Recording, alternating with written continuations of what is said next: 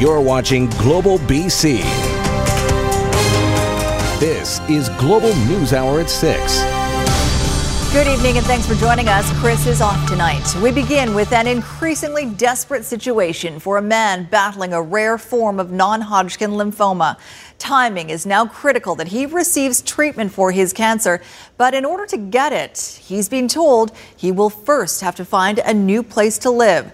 Kylie Stanton tells us why. It's called low-grade B-cell non-Hodgkin's lymphoma. It's rare and there is no cure, but with treatment, Terry Willis could have more time. I don't want to die out here. Chemotherapy is his only hope, and now even that's being ripped away. The oncologist said, Terry, I know what you've been through, but we can't treat you right now because of where I live. Willis has called 844 Johnson Street home for more than a year now, a building managed by the Portland Hotel Society, providing housing for many of those who were previously living on the streets. But since opening only a couple of years ago, it's become notorious for drug use, criminal activity, and unsanitary living conditions. People take craps in the showers. It's not safe for human beings to live there. And for a cancer patient with a compromised immune system due to treatment, it's essentially a death sentence. That leaves me susceptible to infections, which could kill me instead of the cancer. PHS Healthcare has stepped in, providing this letter to Willis's support worker. Please note that Mr. Willis is in urgent need of suitable housing. Any help that you can provide with urgently finding a new living arrangement would be most appreciated. Respectfully, he needs a 2-bedroom apartment. It is going to be hard to come by, but I will not give up. But the Kool-Aid Society says there's a gap in the housing system for those who are seriously ill or dying. As part of the solution, it's working on turning 2 private apartments here at the Rock Bay Landing Shelter into palliative care beds. The units are there. What's missing is some funding for supports for those units. As for finding a spot through the Centralized Access to Supported Housing program, there are 400 people on the wait list. And Willis can't wait any longer. Time is very much of the essence. Kylie Stanton, Global News, Victoria. A Vancouver man is now facing a slew of charges in connection with a crime spree in the downtown core. It unfolded last Friday morning, starting in a parking lot at Cambie and Pender. Police allege Jesse William Swain was involved in a carjacking, multiple collisions, and assaults. The 27-year-old has been charged with 6 counts, including 3 of assault with a weapon, robbery, and dangerous driving causing bodily harm. New details tonight about a heated dispute over a seat on a transit bus. The confrontation included insults, shoving, and threats, much of it caught on video and posted on social media. Sarah McDonald caught up with the woman who filmed the incident, who is raising questions tonight about why it was allowed to escalate. You understand me? I'll kill you! The footage itself is cause for concern, and it's sparking a wider conversation. Transit police investigating this confrontation between the woman in blue on your screen. Stop yelling in my face! Holy Seen here engaging in a racially charged and at times physical confrontation with fellow passengers over the weekend. Now the woman who recorded it is speaking out. driver, stop! And taking the driver behind the wheel to task. I think he should have pulled over, even just tell everybody to exit the bus, just to diffuse the situation. Christine Starr, who posted the footage that has since racked up hundreds of thousands of views on social media, says the driver of the bus should have done more to diffuse the situation, which escalated dramatically over the course of roughly 15 minutes. I started recording because she assaulted a woman on the bus. She actually took her bag from the seat and hit the woman in the head with it. So that's when I yelled to everybody, take your phones out, start recording. Transit police are now investigating this case after receiving a string of reports from people on that bus, the first of which coming from that woman in blue who is now at the center of controversy. I wouldn't say charges won't be contemplated. It's something that they're going to look into, but they have to complete the investigation first. The District of West Vancouver is also now speaking out, defending the actions of its driver, who has 12 years experience. This whole ordeal unfolding on one of its its municipal transit vehicles en route from Horseshoe Bay to downtown Vancouver. After we've reviewed this, I think I can safely say that driver made the right call. Unbelievable. Though critics insist that policy needs to change to diffuse potentially volatile situations going forward and protect passengers on public transit from situations like this. Sarah McDonald, Global News. Now, breaking news about rental increases and affordability in this province. It comes just a day after a task force recommended increases be limited to the cost of living. Keith Baldry is live in Victoria with more on this. Keith, the Premier is calling a press conference for tomorrow, but you've learned some details tonight. Well, no surprise. John Horgan acting very quickly here to respond to Spencer Chandra Herbert's recommendation yesterday to get rid of that 2% base that the Liberals established and to add inflation on top of that. Herbert recommending just simply tying rent increases to inflation. We expect John Horgan to announce that tomorrow with Housing Minister Selina Robinson. To put that in context, average rent right now in Metro Vancouver about $1,400 a month. That will save the average person a saving of $28 a month. What would have been had the 4.5% increase gone ahead. So a 2.5% inflation rate, which would mean presumably that's what the rent increase will be. That works out to a savings of about $335 for the average renter in Metro Vancouver over the course of an entire year compared to what it would have been if Herbert hadn't come in with that recommendation and if the Horgan government hadn't taken action. So potentially a significant savings for people over the course of the year as a result of tomorrow's announcement. Every dollar counts. All right. Thanks, Keith. Public safety top of mind in Burnaby today, where new security measures have been installed in Central Park. The park has been the scene of two disturbing attacks. Most recently, a senior was left with serious injuries after being jumped in the park. And in July of last year, the body of 13-year-old Marissa Shen was found. Today, the city of Burnaby announced cameras have been installed, bike patrols will be coming, and the city has plans to add 14 new RCMP officers to its force. And so we went in and began the installation of cameras, and today it's very important for us to come out and tell the public cameras are live now, and there will be continuing monitoring of that park through those cameras and the addition of more cameras over the course of time. The city is also planning to increase lighting and install emergency call boxes in the park this winter.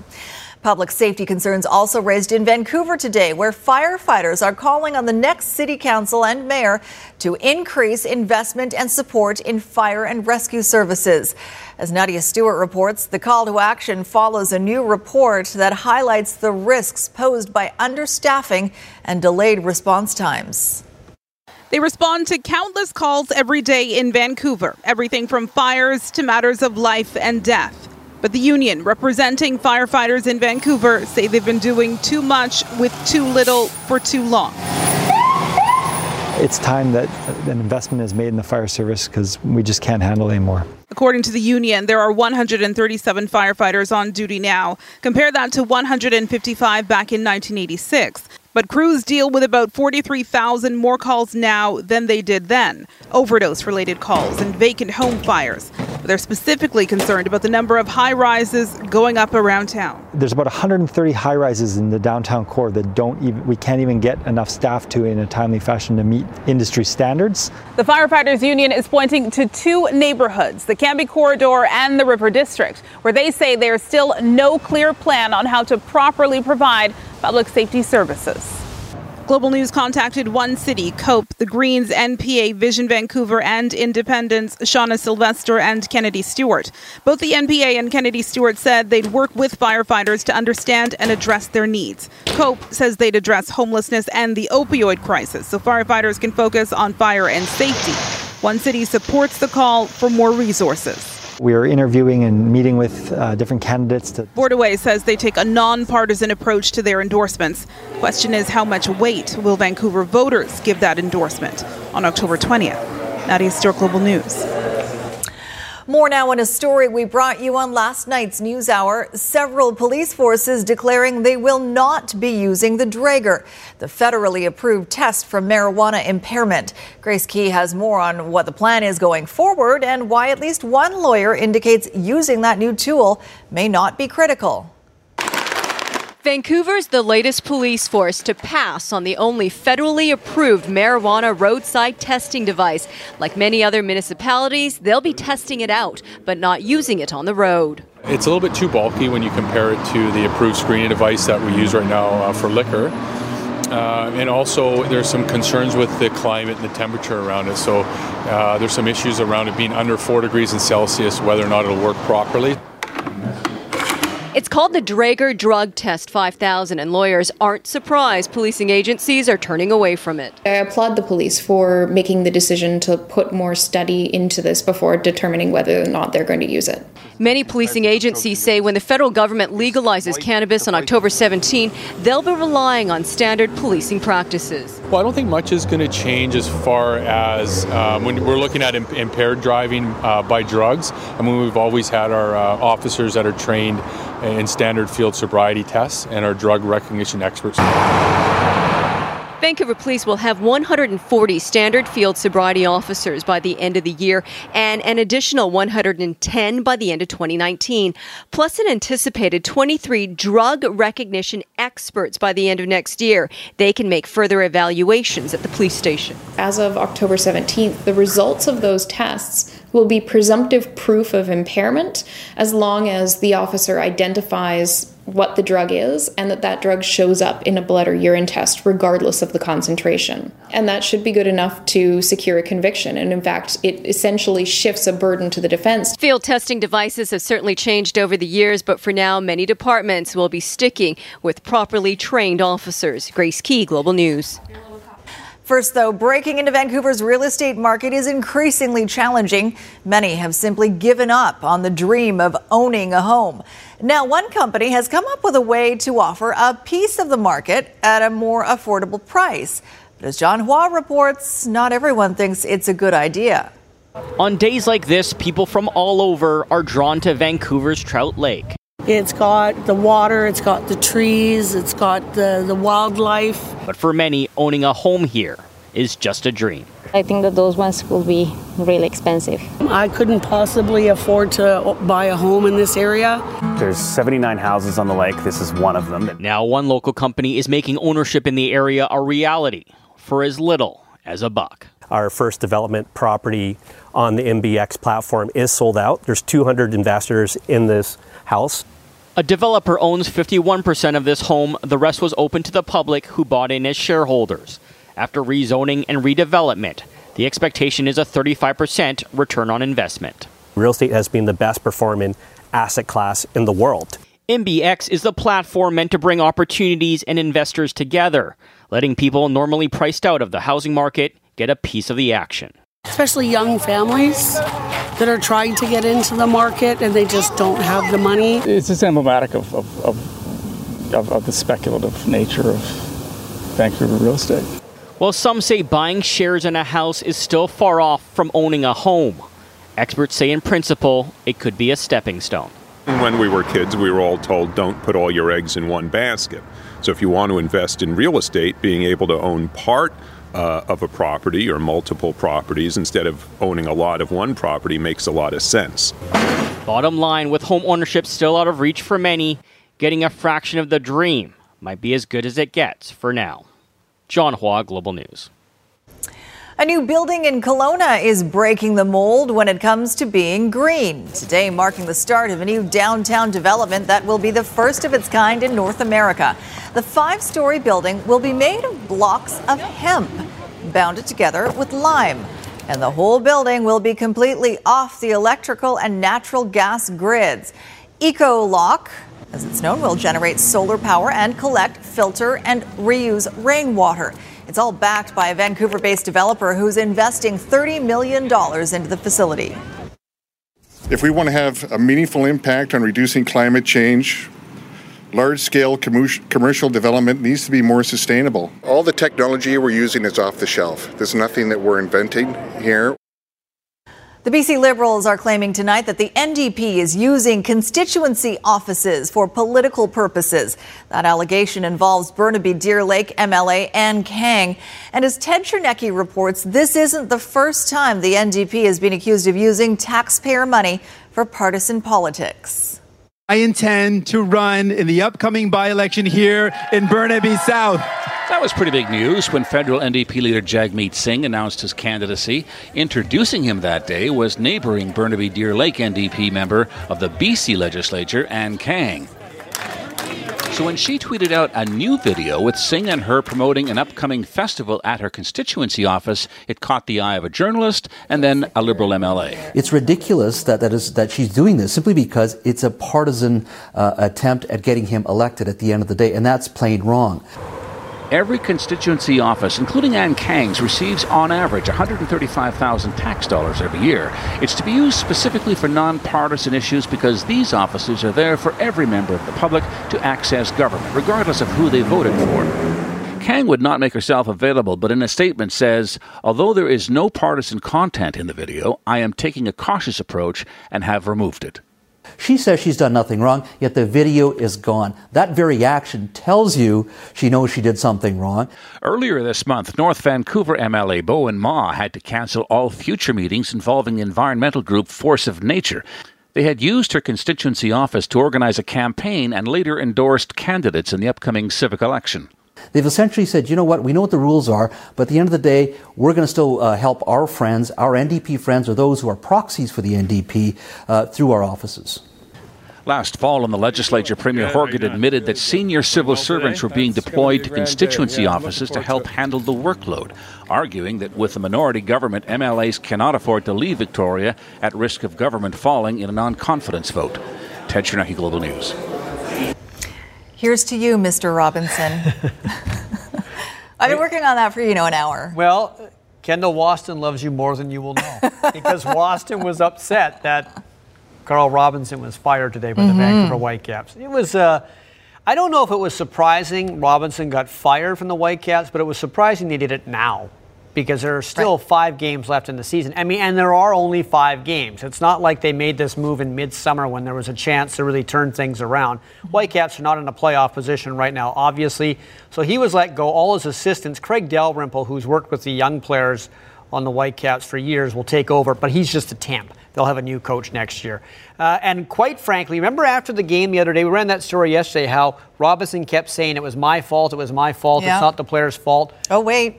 Probably shouldn't have said that because the owners agree with them. And it was that loss on Sunday that sealed his fate. Going into the game, there was no real thoughts on anything changing. But as a result of the outcome and other things that we discussed, we decided for the future opportunities to make the move when we did. And some of the players are not super happy about it. Well, I mean, a lot of the players he brought in. I mean, this is the thing. This is not like a Canucks situation where Jim Benning delivers the players to Travis Green and he works with the players that he's given. Carl Robinson was responsible for these players, so a lot of them came here because of him. Now, Robinson would probably tell you, if he wanted to really be truthful out loud, which he don't think he's going to bring down the organization, that I didn't have enough money to spend on players. But the other way to look at it is what he did have, he didn't spend very well because they've been an uneven team all year. All right. We'll see you later in sports. We'll talk more about what's ahead for the Caps in the post-Robinson era. Thank you, Squire. Well, the BC Sports Hall of Fame is unveiling its newest exhibit, the Indigenous Sport Gallery. As Linda Aylesworth reports, it will finally acknowledge a rich history of participating in the game. At the BC Sports Hall of Fame, a grand opening that's been a long time coming, the Indigenous Sports Gallery. It's been many years where we've had all these athletes compete and do incredible things, but we've never been able to consolidate it and bring it to one place. Tawani Joseph is one of the inductees. A member of the Squamish Nation, he's competed in sports all his life and was instrumental in opening this gallery for everyone, but particularly to inspire the next generation.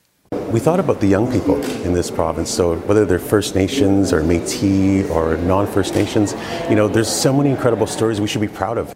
Stories about athletes like William Good, a member of the Snuneymuxw First Nation, who in 1898 traveled from Nanaimo to California to run and win the 440-meter dash. He was considered the fastest man in the world, but once they found out he was Indigenous, he was, stripped of that title. But, here, we want to highlight that and say, look at what he's done. Then there was Kenny McLean from Okanagan Falls, considered the greatest Canadian rodeo cowboy of all time. Myriad sports are represented in the gallery, including wrestling. Delta Dawn from Prince George, British Columbia. I remember watching her on, kind of all-star wrestling days in the 80s, and she had a headdress on, and, there she was representing our culture, representing our people. The Thunderbirds arrived on a lightning bolt and is demanding your attention. For some, the gallery will bring back fond memories. For others, it will create new ones. Very important for the children to see that, what is possible and that they can do it. You can do anything you want. And it's just a matter of getting that information. This gallery really consolidates so many different sports that it doesn't matter if it's a boy or a girl or whatever they want to pursue in their life in terms of athletics. You can now see that these things are possible. Linda Aylesworth, Global News. Mr. Cosby, any comments, sir? No.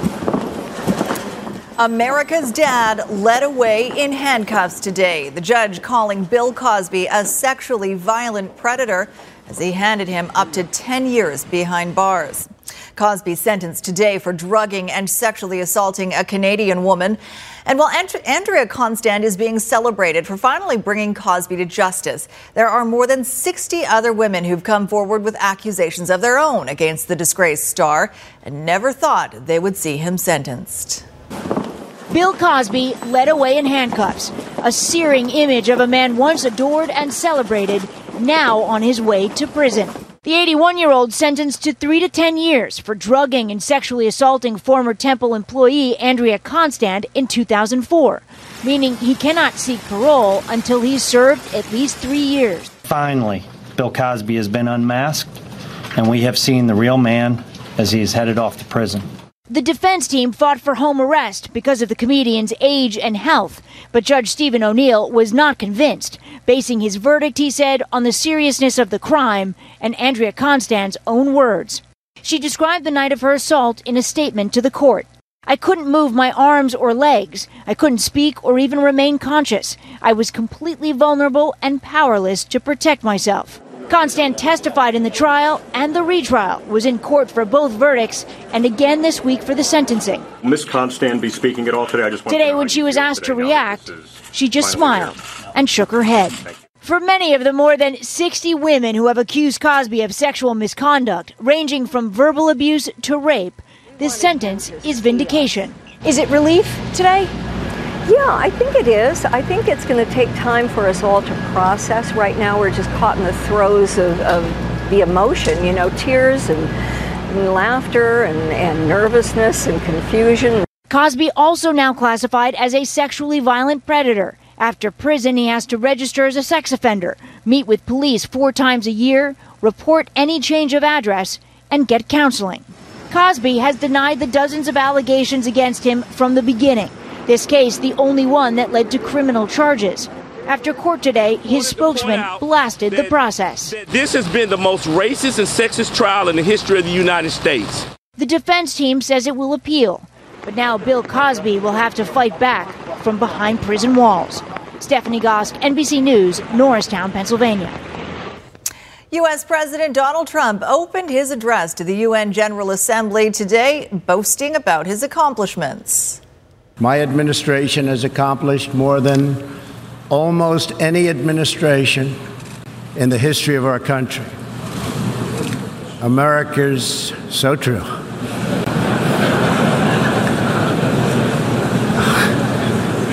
Didn't expect that reaction, but that's okay. Well, his comments were met with laughter, and he went off script. The president took aim at Iran as well, defending his decision to reimpose sanctions and pull out of the Iran nuclear deal. Trump also used his speech to highlight what he calls tremendous progress with North Korea. A fire raging on the hills in northern Tuscany has forced hundreds of people from their homes. The blaze was sparked Monday night near Pisa and is threatening several towns in the area. Authorities are now saying an arsonist is believed to be behind this fire. High winds, which are expected to last into Wednesday, are making it difficult to put out the flames. A shocking explosion caught on video. A security camera captures a car exploding as a woman pulls into a parking lot in Ohio. Remarkably, the woman was able to escape and was taken to hospital to be checked out. The cause is still under investigation, but authorities believe a propane tank in the back of her SUV is to blame. A major merger is making waves in the fashion industry. Michael Kors is buying Italian fashion house Versace in a deal worth more than $2 billion. Donatella Versace has run Versace since the 1997 murder of her brother Gianni. She will continue to lead Versace's creative vision. The latest deal comes a year after Kors purchased British stiletto maker Jimmy Choo. In health matters tonight, the provincial government is making a nearly $250 million commitment to improve care for seniors. The NDP government says it is spending $240 million over 3 years to increase the number of hours of direct care for seniors living in residential care facilities. By the end of the 3 years, more than 1,300 new jobs will be created, including 900 healthcare aides, 165 registered nurses, and a further 300 licensed practical nurses. Currently, nearly 28,000 seniors live in residential care facilities in BC. We're also going to be putting, as Adrian said, more dollars into advanced education so we can train more therapists, more social workers, more care aides, and the whole continuum of care providers. We have an aging population, and we need to ensure that we have resources in place, and we're training. It's been a Delta landmark for over 50 years, but now the Town and Country Inn will be closing its doors. Some of the people behind the desks and countless trays of food have been there for decades. And as Catherine Urquhart reports, it's hard to say goodbye. Thank you. You're welcome. Can I bring you anything else? No, thank you. That's okay, great. Enjoy. For the past 44 years, Debbie Bown has been happily serving customers at the Meadows inside Delta's Town and Country Inn, a job she started at just 14. Really been a great place. Like, all the regulars are just so nice and just love it. But this is Debbie's last shift. The restaurant is closing. It's like family here. In the coming weeks, the hotel will also shut down to make way for a planned $70 million casino and hotel complex, now in the final stages of the approval process. Located just south of the George Massey Tunnel, the Delta landmark has been hosting guests for more than 50 years. Many regulars have been stopping by for one last bite. Over time, this was a place to meet people coming off the ferry. Well, when we used to play tennis there in the swimming pool and all the reunions, the grad reunions were here. It was deliberate and planned to be here, and we have the usual meal. This is such a comfortable place, Catherine. There just isn't there's not a lot of pretension going on. Also on her final shift, Karen Morris, a waitress here for 33 years. We've gone through some good times, bad times, and all pulled together and got through it. I'm so sad. I am so sad. I can't believe they're just closing it. It's like the end of an era. For these longtime employees, it's the end of a chapter in their lives, one filled with a lifetime of memories. Catherine Urquhart, Global News. Don't mess with a mama. What happened when a cougar tried to snatch a baby alpaca? We are going to show you the surveillance video after Christy's forecast, because of course there's surveillance video of an alpaca. You need them. Yeah, you got to keep those alpaca in line. The cougars get in there and yeah. All right, Christy, what's going on? Well, it's a beautiful day, Sophie. Absolutely spectacular. Feeling like summer out there. Before I show you the temperatures, I wanted to show you, we talked about the harvest moon last night. A lot of people sending me photos. This one from Sonica Aurora. Beautiful shots. Thank you to everyone who sent them to me. We can see it again tonight. The moon rise will be close enough to sunset that you should be able to see it maybe around 8:30 or a little bit after that. So check out, you want to look towards the east. Now, this morning, Mark Rodriguez was showing the moon on the morning show, and this happened when he was showing it. Yes, the plane went right through the moon, a beautiful shot. What a neat moment. And actually, Mark Rodriguez didn't see it actually happen, so he was wondering why there was a slice through the moon. But very cool to see that. I thought it was Superman at first. Or Santa practicing. That's right? true. Could have been Santa. You never know. So you could see it again tonight. Check it out. You want to look towards the east after sunset around 8:30. Towards the water, a little cooler, 17, but that's near seasonal for this time of year. But look at these beautiful temperatures further inland. 21 in Langley, Chilliwack. Also, the hot spot across the province was 22 in Osoyoos. This number is incorrect. They were having problems actually at their reporting station. But some terrific conditions. Now, big jet stream riding up and over, and that's helping to protect the province. That's going to hold strong. However, this front here is going to shift into the interior regions as we head into tomorrow and into Thursday also. It's mainly just southern parts of the province that will be protected, and we will be protected through until Saturday. Looking really nice. Keep in mind, temperatures at night cool, and we may see a bit of fog, but otherwise sunshine during the day. There's the rainfall in through the north coast, showers and cloud into these interior regions, and just touching down into Williams Lake and Valemont. Otherwise, further south, lots of sunshine, and for the south coast region, tomorrow will be a slightly warmer, still 22 away from the water, and by Friday, we could be heating up to 24 degrees away from the water, but again,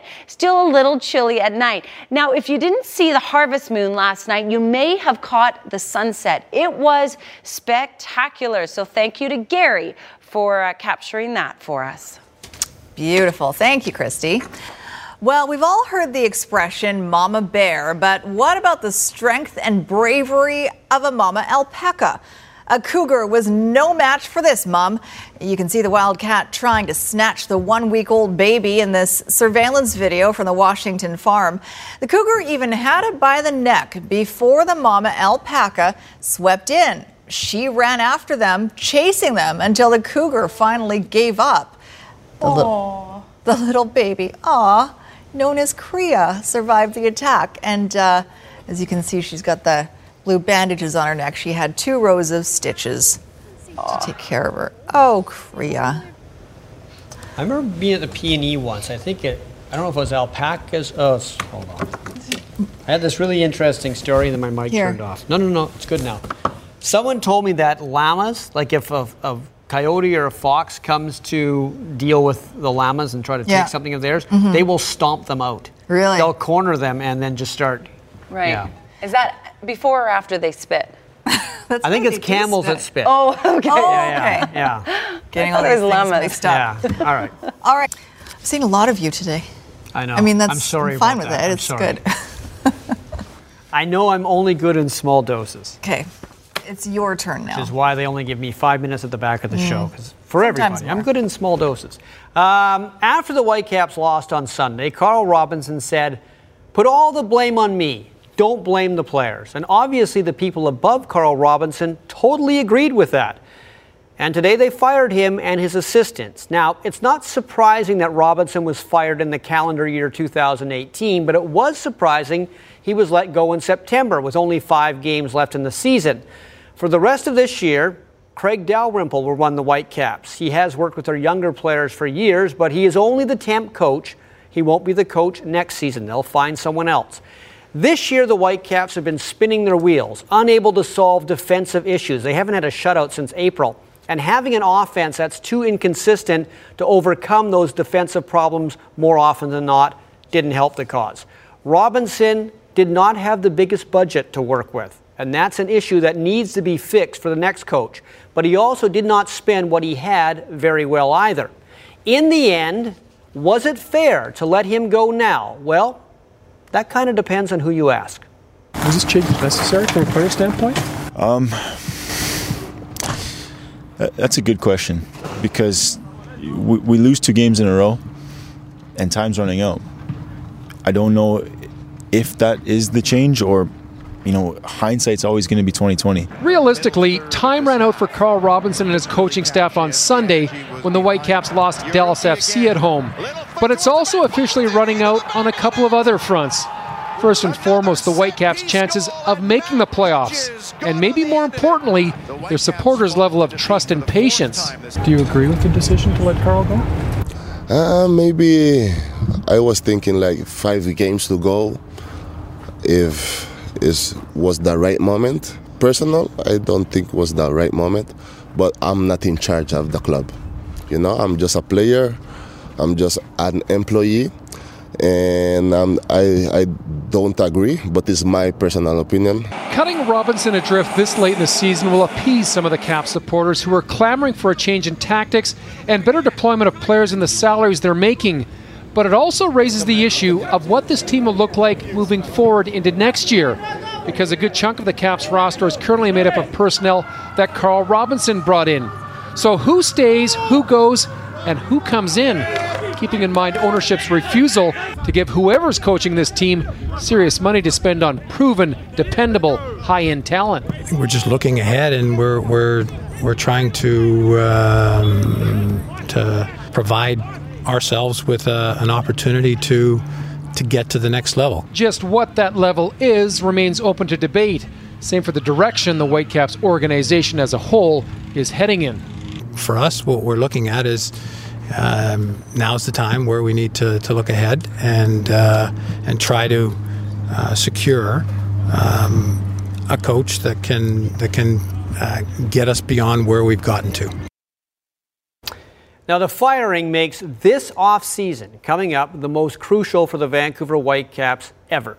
The fans don't feel the Whitecaps spend enough on players when compared to other MLS teams. And everyone knows there's a $13 million check coming from Germany for Alphonso Davies in the next couple of months. Vancouver needs to use that money to bring in help on the field. And we don't just mean a little bit of the money, we mean most of that $13 million. The players, of course, were surprised by the news of Carl Robinson getting fired this morning. Kai Kamara is one of those who felt it was partially his fault. I feel like we did that to him as players. Or I did that to him. You know, if I would have been better and, you know, those crosses over the weekend and those corner kicks didn't go in, we still would have been here. So, you know, I feel responsible for part of it. The BC Lions won a better running game, so they traded a second-round draft pick to Montreal for Terrell Sutton and a third-round pick. Sutton gives the Lions the kind of tough running back they don't have right now. He's only 5'8", but he's kind of like a fire hydrant with legs. He's hard to tackle, and the Lions will need more of a running game as the cold weather begins to descend across the CFL. And the two men most responsible for that Lions comeback win on Saturday against Hamilton have been given CFL Player of the Week honors. Quarterback John Jennings, receiver Brian Burnham. Burnham was huge, had a couple of touchdowns, but the best play from these two was the combination on the two-point conversion that sent the game to overtime. Check it out one more time. This had to be the perfect pass, and not only did Burnham have to make the catch, he had to get his foot in bounds, and he made it by centimeters. Jennings had a great game. A lot of people were worried, me included, when Travis Lulay went down, but Jennings showed he still has that old magic he had a couple of years ago, and they'll need that going forward as they try to make the playoffs. But they're starting to get it together now. There you go. Canucks down 1-0 in the first Edmonton exhibition game.